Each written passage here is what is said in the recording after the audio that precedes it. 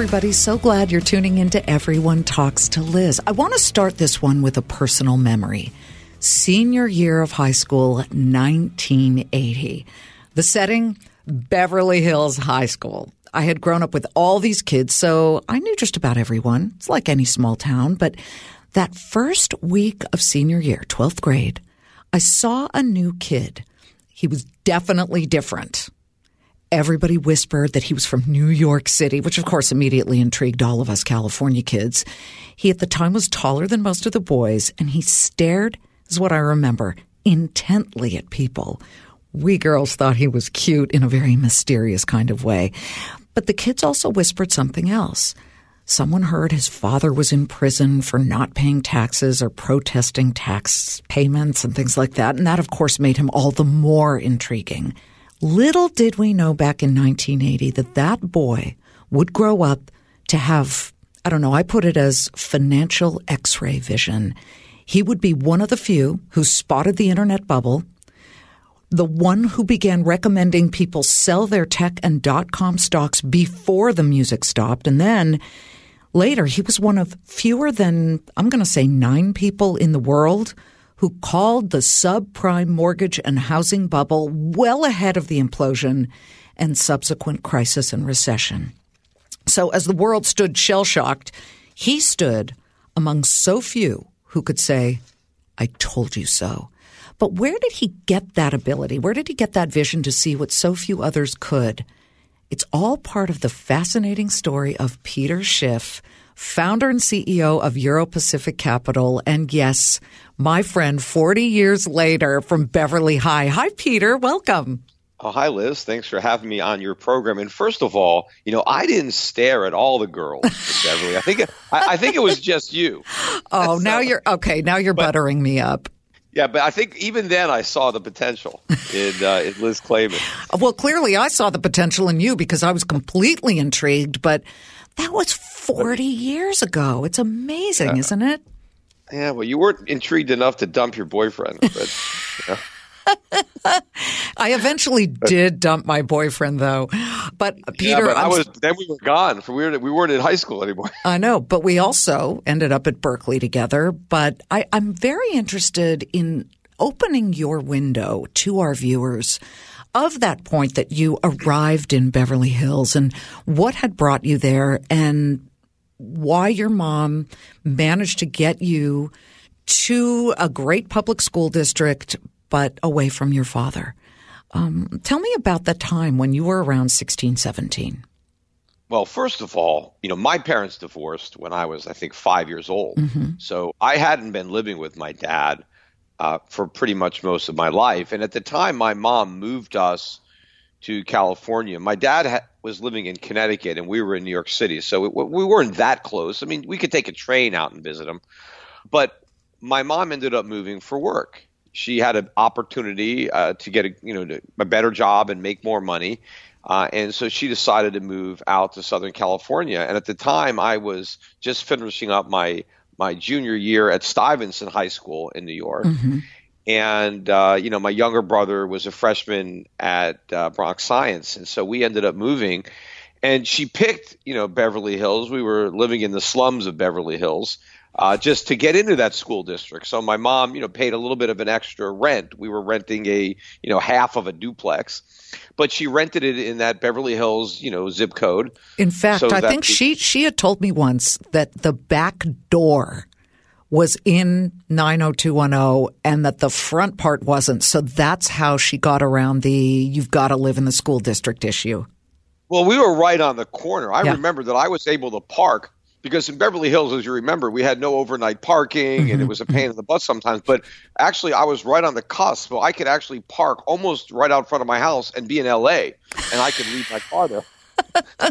But you had to be careful to make sure I wasn't on the Beverly Hills side of the, of the border. So that's how we went there. And, my dad, it's not like he was in jail. Like he went to jail for the first time he ever went to jail was that 1980. It was a 4-month conviction he had for willful failure to file. So that was the first time that he ever went to jail. And it happened to coincide with that senior year. So he hadn't been, in a federal prison, up until then. And then it was a misdemeanor. He was out pretty quickly. He ended up going to jail, or federal prison several times later, well after I got out of college even. But that was just the beginning. Then, of course, he ultimately died after being in prison for the last 10 years of his life. And, age 89. 87. But he got cancer. But the thing is, my father was relatively healthy, and I think if the prison system had taken better care of him, because he actually got skin cancer on his head, and they never treated it, they never diagnosed it, and so by the time it got all into his lungs, it was everywhere, and so had he gotten proper medical care, he would probably still be alive today. Let me go back to 1980.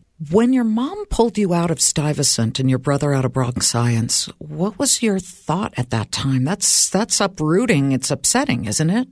How did you feel back then? Well, the only thing that bothered me was a girlfriend I left behind. I mean, I had a pretty serious girlfriend who was a year younger than me, so she was a sophomore and I was a junior.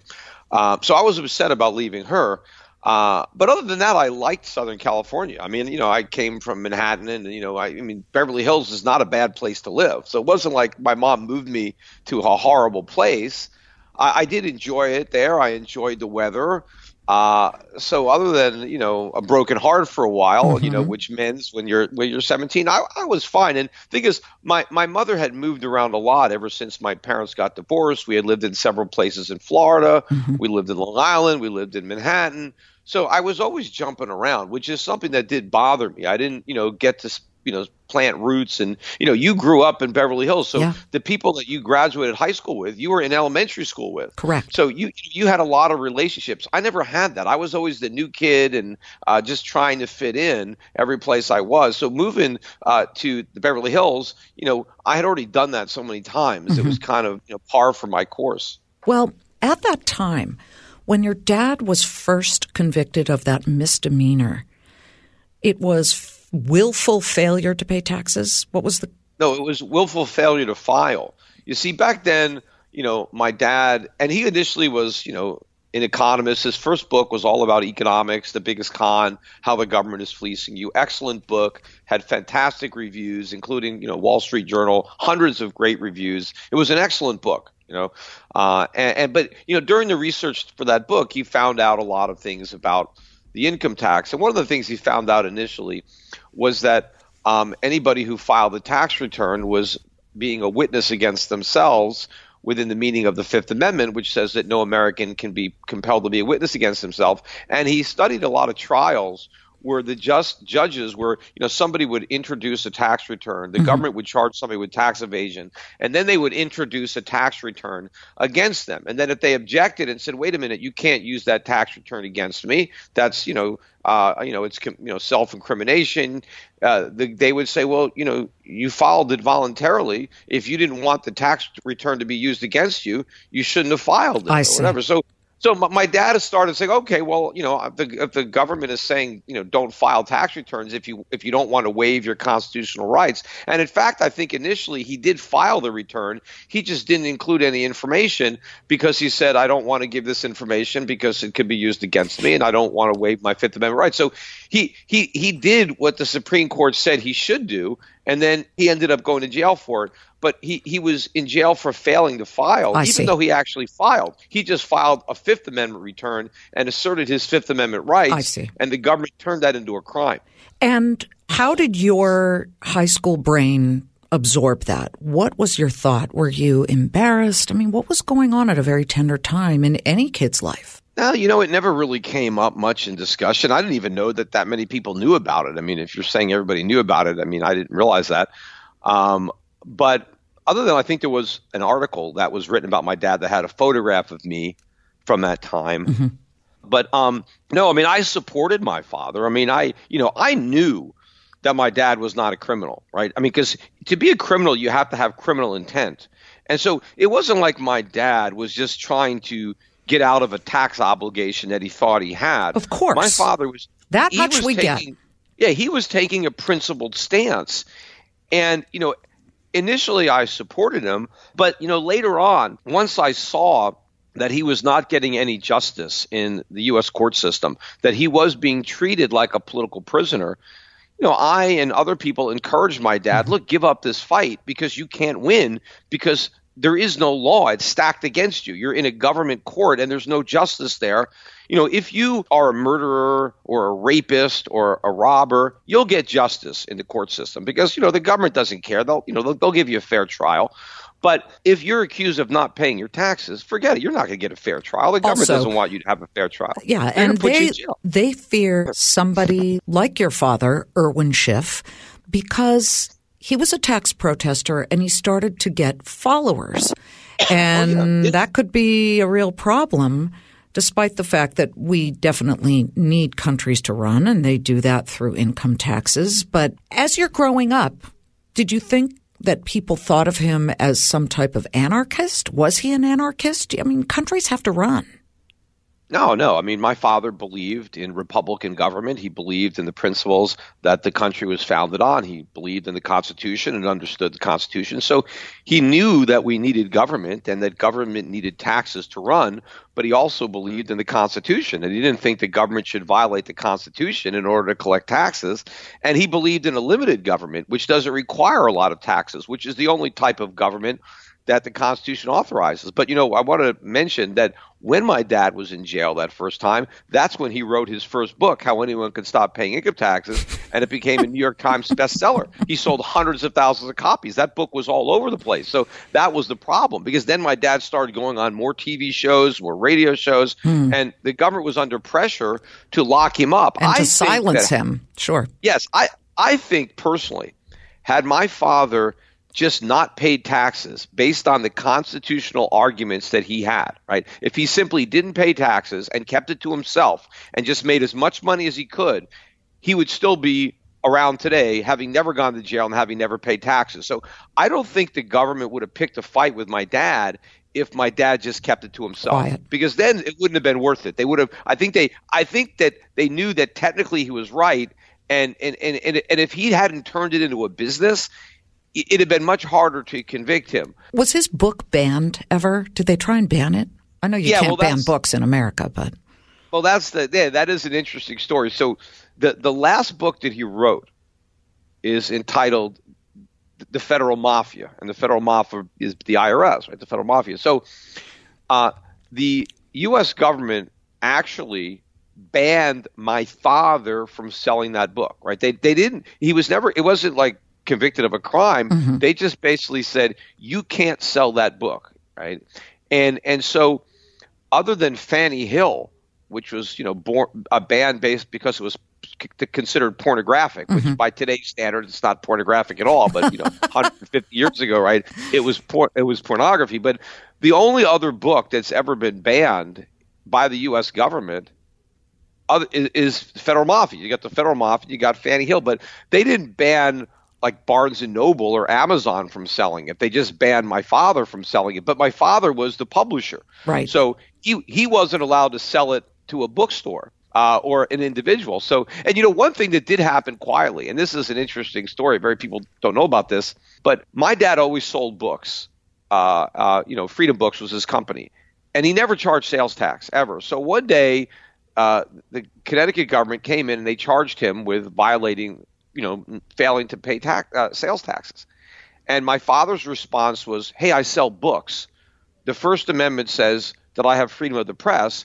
Therefore, you can't tax the sale of a book, because anything the government can tax, they can ban, because you simply raise the tax so high that people can't afford it. And since people have a limited amount of money, if you tax the sale of a book, then you're limiting the ability of people to afford that book by raising the price. So my father actually objected, and the state of Connecticut dropped their case and walked away. And they never tried to collect sales taxes from him again, which is something that he kept to himself. But it shows, because look at all the people all around the country. Look at all the bookstores that charge sales taxes on their books. My father said that tax is unconstitutional, and the government agreed and walked away.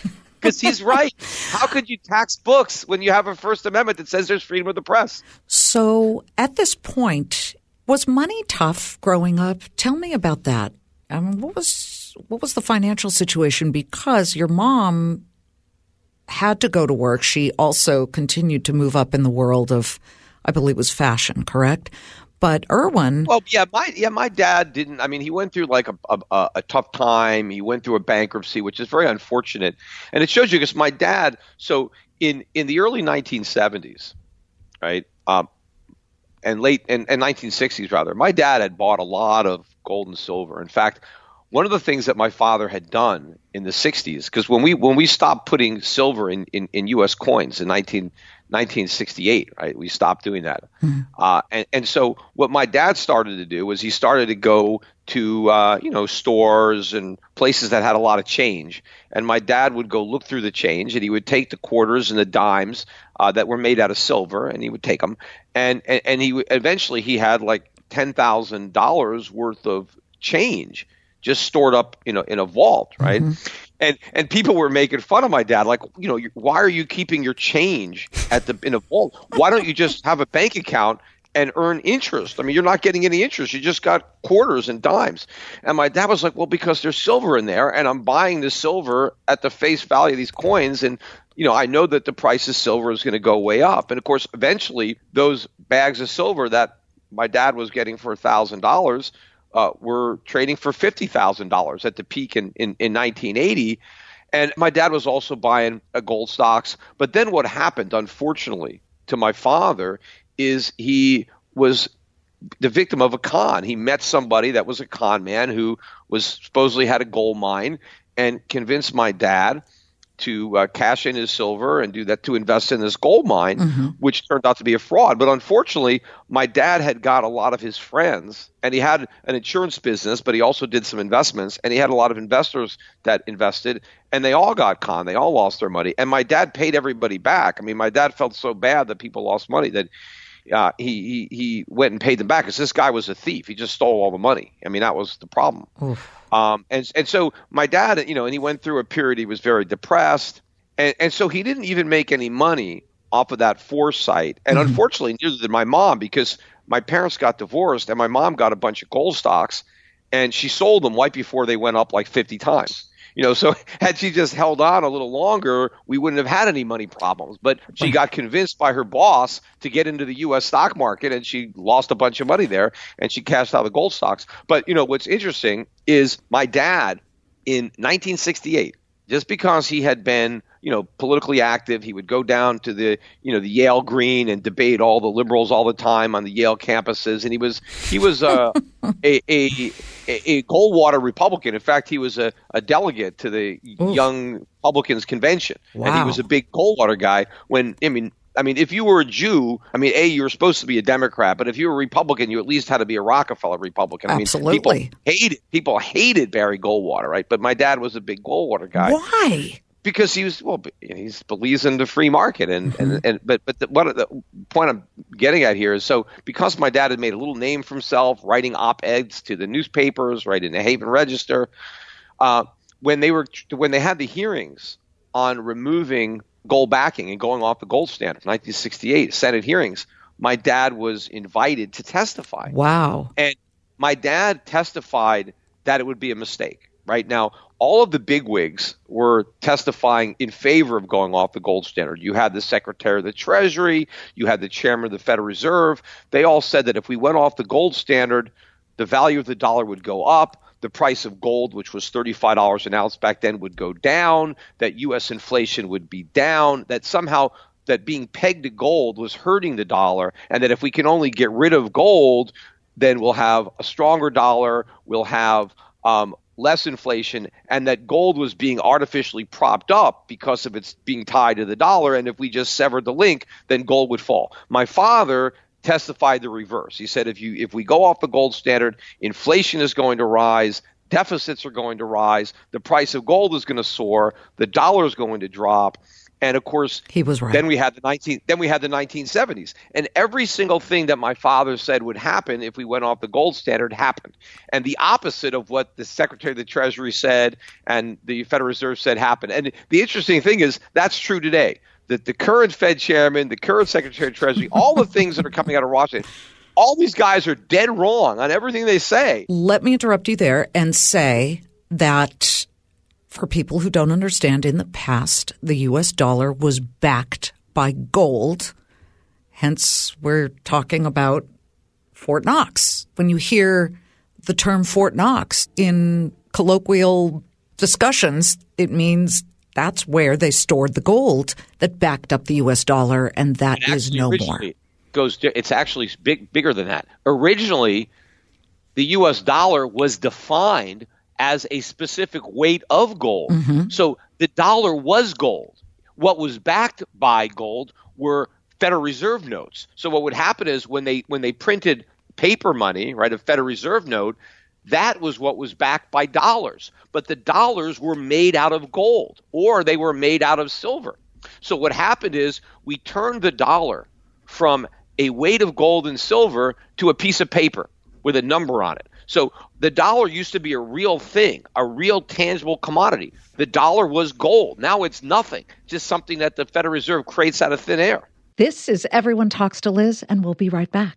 We're driven by the search for better, but when it comes to hiring, the best way to search for a candidate isn't to search at all. Don't search, match with Indeed. If you need to hire, you need Indeed. Indeed is your matching and hiring platform with over 350 million global monthly visitors, according to Indeed data, and a matching engine that helps you find quality candidates fast. Ditch the busy work. Use Indeed for scheduling, screening, and messaging so you can connect with candidates faster. Join more than 3.5 million businesses worldwide that use Indeed to hire great talent fast. And listeners of this show will get a $75 sponsored job credit to get your jobs more visibility at Indeed.com/Clayman. Just go to Indeed.com/Clayman right now and support our show by saying you heard about Indeed on this podcast. Indeed.com/Clayman. Terms and conditions apply. Need to hire? You need Indeed.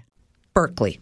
That's where you went to college, which is ironic considering you're very much a libertarian, even at that young age, and leaning right, definitely. Conservative thought about less government. And you spent some time there, then you left, then you came back. You majored in finance, and you really already had formulated your thought around what your dad believed in, which was the Austrian economic perspective. In a nutshell, for people who don't know what Austrian economics is, can you just explain that to people? Yeah, and even before I do, just a little bit about my experience in Berkeley. Yeah, very, very liberal school. Obviously, I don't think it was quite as liberal in the '80s when we were there as maybe the '60s was, or it is now. But I did remember that my poster of Ronald Reagan that I had hanging in my dorm room. Right, I had a big poster of Reagan, and it didn't always go over well when I would bring a girl back up there. Because if I was bringing a girl to my dorm room, it wasn't to discuss politics. But then if she saw that poster of Reagan, I'd have to sometimes say, "Hey, it's a dartthrower. I haven't got any."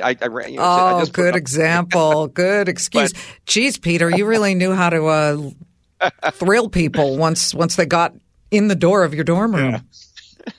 But the Austrians believe in sound money, and that economies grow as a result of underconsumption, savings, and production, not consumption and debt and government spending or government money printing. It's a combination of Adam Smith, free market economics, mm-hmm. but with this Mises understanding of money and how it works, as opposed to a Milton Friedman who, Milton Friedman, father of monetarist school. I mean, Milton Friedman, when it comes to free market economics, is very much an Austrian. The only thing he differs is he believes in a certain amount of inflation, that the government should expand the money supply by, a certain amount on an annual basis, whereas the Austrians don't. And the Austrians have an explanation of the business cycle that makes a lot of sense. They understand the boom and bust cycle and how it's created by the false signals sent to the markets when a central bank keeps interest rates artificially low. That's why the Austrians were able to spot the tech bubble of the 1990s and the housing bubble of the 2000s. If you understand Austrian economics, you understand these bubbles. And that's how I was able, to profit from the subprime or .coms and make some money when that thing popped, because I recognize it. And because I'm an Austrian economist, I recognize all the mistakes that the Fed has made since the 2008 financial crisis, and I understand that the U.S. economy today is more screwed up than it's ever been thanks to the Fed, thanks to years of artificially low interest rates, and therefore we're headed for a much bigger bust than we've ever had in the past. Okay, I want to go from the dot-com bubble and bust to the bubble that started in real estate, specifically the subprime mortgage bubble. Where did you spot it first? I remember you telling me a story that you had an office in San Diego and there were people, mortgage guys, on another floor, and you started to notice things about them. Yeah. And that was your first indication. When was that? Well, first of all, so I was living in Southern California, in Newport Beach, and I had got married for the first time in 2000. And my wife at the time really wanted me to buy a house. And I was like, well, the housing market's kind of expensive because a lot of people in this area were working for .com companies. They had all these stock options. And as soon as they were cashing them out, they were buying these new homes. And I said, the real estate market is overpriced. I expect the market to crash for the .coms. I think all that easy money is going to go away. There's not going to be all these stock options to cash in. I think real estate prices will drop with the stock market. So let's hold off and then we'll buy a house. So what happened is I was right, 100% right. The market crashed. The NASDAQ was down 80%. The .coms got obliterated. But because Alan Greenspan made the mistake of slashing interest rates to 1%, instead of coming down, housing prices actually continued to go up. Even though all that, that option money disappeared, the mistake of lowering interest rates to 1% started to push up home prices. And, and here I had been renting and I was looking to buy, and the prices to buy kept going up, but the rents were actually going down. I mean, nobody wanted to rent. So, people were buying houses, extra houses, and then you could rent them out. And so I could see initially that I was renting these houses for a fraction of the cost of what I would have to pay if I bought it. And I was looking at the credit, the lending standards, and I was seeing how easy it was for people to buy a house with very, very low down payments or no down payments, and the banks were offering teaser rates where for the first few years you didn't even have to pay the real interest on borrowing the money, even though the interest rate was being artificially suppressed. You didn't have to pay that. And what I did then is I had moved my broker dealer from Marina Del Rey and around LA area down to Newport Beach, and I rented a bunch of space, more than I needed. And since I wasn't using it all, I was subleasing it. And every tenant I got was a mortgage brokerage company, and guys would come in and they would split off from existing mortgage brokers, and then they would rent space for me. And I would listen to these guys on the phone and how they were cold calling people to get them to refinance their mortgages. That's all they did. It was like a refi. But every call was, they could help you lower your rate, take cash out. But they were telling them how they can fudge the numbers, how they can dummy up their applications. But how did you look at that one example in your office in San Diego and then multiply it and say everybody's doing this? Well, I knew that it was happening all over the country. These guys weren't unique. They weren't the exception to the rule. I knew that you could buy houses with nothing down, or they had negative mortgages and interest only and adjustable rate mortgages. I knew this was going on, and I can see the home prices going up and up and up, and what people were doing and what people could expect. I went to the Mortgage Bankers Convention. Okay, before you tell that story, and this is important, everybody. This was major when it happened. Vegas, correct? Well, yeah. So there's the Western Regional Mortgage Bankers Association. They had an annual conference every year. And so in 2005, they invited me to be on a panel. And I was on a panel there with all these experts from the banking and the housing industry. And I was the only person on the panel who said housing is a bubble, prices are going to go down, this is going to be a disaster. And this is 2005, which was the peak. But I remember that convention. I mean, this was crazy. I mean, they had live tigers there. I mean, they had so much money, right? There was one company there that was called Subprime. They were, and they even if you were still in prison, you could get a mortgage, right? So it was completely nuts, right? And all these guys had so much money because they were all making money. And so I said some things, and then a year later, 2006, this is about September 2006, they said, Peter, could you come back to the conference again? And I didn't really get anything out of the first conference. I mean, it didn't give me any business, nor did they pay me to speak. So I was like, all right, I'll come back, but you got to give me a room. I want a workshop because I've got this fund now that we just started to short the subprime mortgage market. And I want you to give me a room so I can try to get some clients to invest in this hedge fund so that they can short subprime. And I thought that, if I told 3,000 mortgage bankers that they are about to lose their jobs, some of them might want to hedge their future by putting some money in my fund. So I went down there and I did the talk, and that talk is on YouTube. You can go to my YouTube channel and go Peter Schiff Mortgage Bankers, and you can see my entire presentation. And this is 2006, so the bubble had not burst, and you're waiting. Oh, no. Oh, yeah, I wish they had the talk from the year before. And I wish there was somebody filmed my workshop where I tried to get everybody to subprime. But the interesting thing is, so there's 3,000 people that were in the initial audience. Okay. That narrowed down to maybe 50 to 75 people that came to heard my talk about shorting subprime. Okay. And of all those people, only one person actually sent $500,000 into my fund. And he made about $5 million or something like that. I forget exactly, but he did really well. And it took a year. Maybe a year before he got his money. So that very conference was more. And I was writing, you can go and look, because I was writing articles for years and sending him to hundreds of newspapers online, pointing out all the anecdotal evidence I was experiencing and reading about this housing bubble. But what was more important, I understood that the entire economy was built on the foundation of that housing bubble, because all these people were spending money that they didn't actually have because they thought they were rich by owning a home. And they were taking out all these loans. In fact, there were people that didn't even think they needed jobs. If they lived in a house, that was the only job they needed, is being a homeowner, because they were making more money owning their homes and living in them than actually having a job. And so there was all this spending going on and all this borrowing. And I knew that the big losses were going to be the lenders. I knew that the people financing housing were going to be the big losers. That the real risk in a zero down mortgage was not to the buyer. Right. He put nothing down. He had nothing to lose. It was the idiot lenders. But I knew this was all going on because the Fed, because the FDIC deposit insurance. It was all the moral hazards created by government, not some kind of failure of the free market. And so I knew Fannie was going to go bankrupt. I knew Freddie was going to go bankrupt. I knew we were going to have a financial crisis. I knew these big banks like Lehman and Bear were going out of business. I knew all this stuff, and I was saying it. Nobody believed me. And you were working at CNBC at the time. I was coming on. Mark Faber and Mark Haynes. They started calling me Dr. Doom because I was coming on Squawk Boxes talking about all this stuff that was going to happen. I got a kick out of the moniker Dr. Doom. But then Doom came. And then that's when I stopped going on.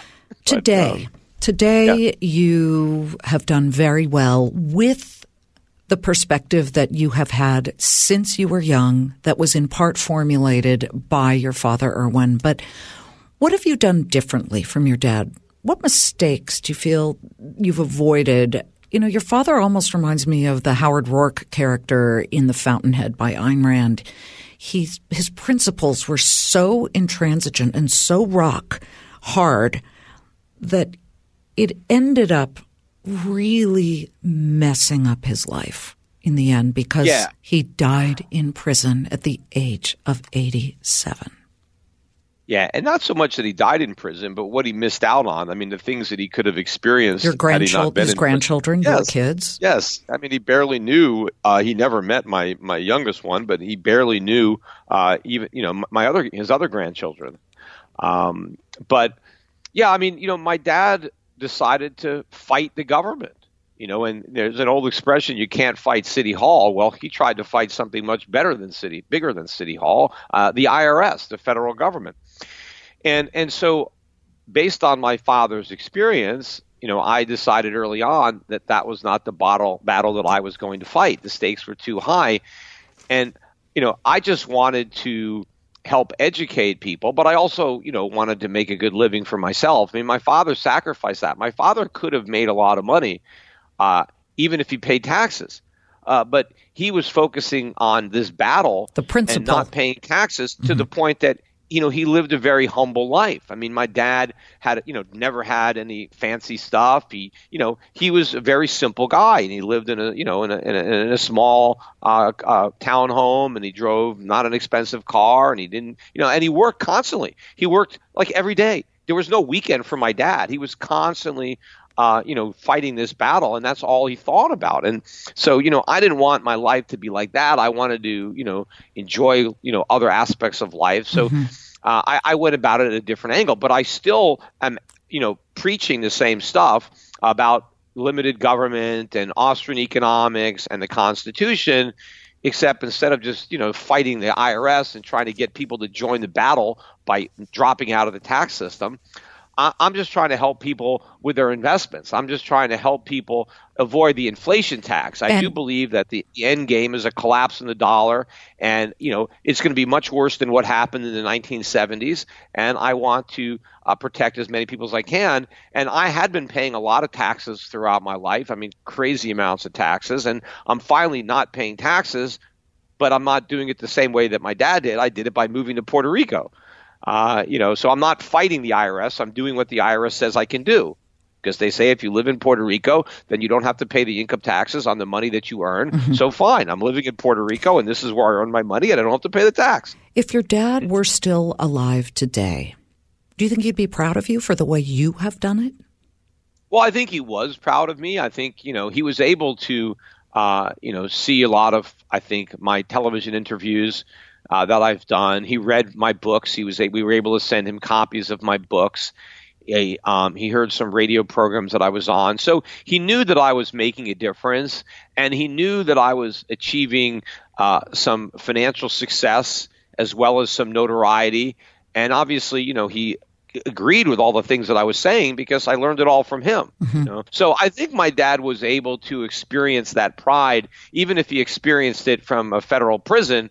That was probably one of the things that made that experience a little bit better, knowing that I was out there, making a difference, even if I wasn't directly following in his, tax protester footsteps. He was annoyed that I paid taxes. I'm like, Dad, we can't all be in jail.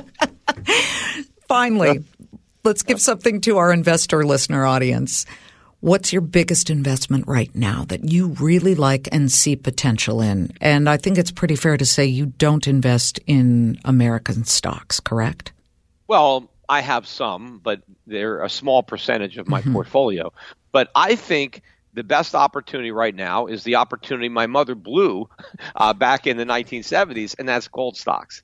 I mean, I think that especially junior gold stocks, I think we're going to see stocks that go up 50, 100x. I just think that we are on the verge of the biggest boom that we've ever seen in the price of gold. I mean, gold is about $1,600 an ounce as we speak. In the 1970s, when we first went off the gold standard, gold went from about $35 an ounce to over $800 in a span of a decade. That was a big move. And people who understood what was coming made a lot of money. But, people who were invested in bonds and the S&P 500 got wiped out during the 1970s. It was a terrible decade for investors. Right. And I think what's coming now is going to be even worse for your typical investors, but even better. Because this time it's not just going off the gold standard. I think the dollar is going to lose its status as the reserve currency. I think it's going to fall precipitously. The dollar lost about 2/3 of its value against, the Deutschmark and the yen and the Swiss franc in the 1970s. I think it's going to lose an even greater percentage. But Peter, let me push back. How can it fall and do what you predict it will do when you have a government system that keeps putting pillows down under it to prevent any even scratches or bruises? They'll just print money.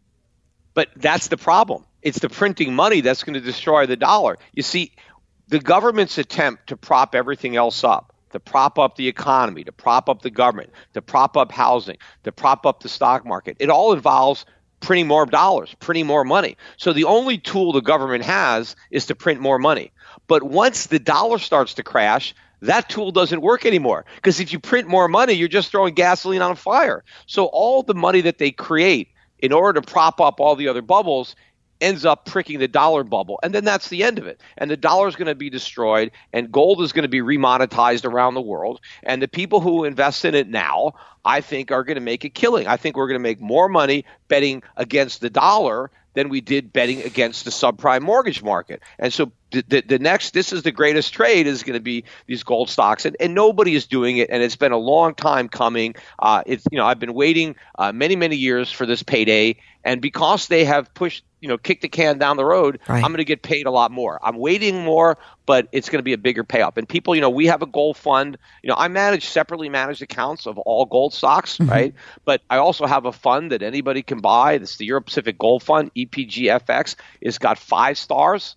I was the number one gold fund for the 5 years ended December 2018. I think I'm one of the only gold funds that's positive this year. You'd be surprised that gold stocks, were down this year, even though gold's been up. Well, the miners have had a very tough time.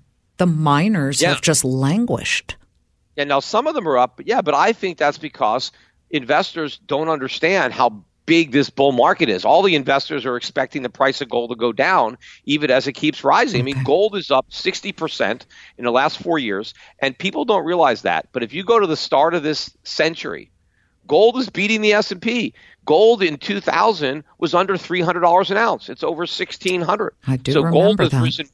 Gold has risen more than stocks, but we're just getting started. But the real opportunity, these gold stocks, I think they're giving them away. They're super cheap. Obviously, they're not without risk. And if I'm wrong about this, people can lose a lot of money in gold stocks. So I'm not saying that it's a sure thing, by any means. But from my perspective, right, shorting subprime wasn't a sure thing either. I had to tell people, hey, I could be wrong. Maybe housing prices will go up forever. Maybe I'm wrong about this. But if I'm right, I gave people a way to make money. If I'm right about what's going to happen to the dollar, if I'm right about what's going to happen to gold, then this is a way for people to make a lot of money. But rather than try to do it yourself and risk getting swindled like my dad did, put your money in my fund, because I've got a great guy, Adrian Day, managing it. In fact, I don't even manage it myself. Gold stock investing is such a niche business that I don't even know enough about it to know which ones are good and bad. So I hired somebody that's been doing it for 40 years, has a great track record. So he is running my gold fund. Peter, yeah, I knew from senior year that you were different. Our listeners of Everyone Talks to Liz, they can hear you're definitely different. I call it Peter Vision, Planet Peter. I'm thrilled to have you on. You really need to keep that under wraps, though, because nobody has any idea that you're that age. That's the problem. Now it's, you're letting the cat out of the bag. I tell you to keep quiet about that every time I see you. That's why I say when you say we went to school together, I say, yeah, you were my best pupil. I don't want people to think you're. Well, everybody's getting older. Own it. That's how I look at it. Peter, thank you for joining us on Everyone Talks to Liz. My pleasure. Great to have you on, folks. There's always a great story behind every guest we have on Everyone Talks to Liz. Thanks so much for listening.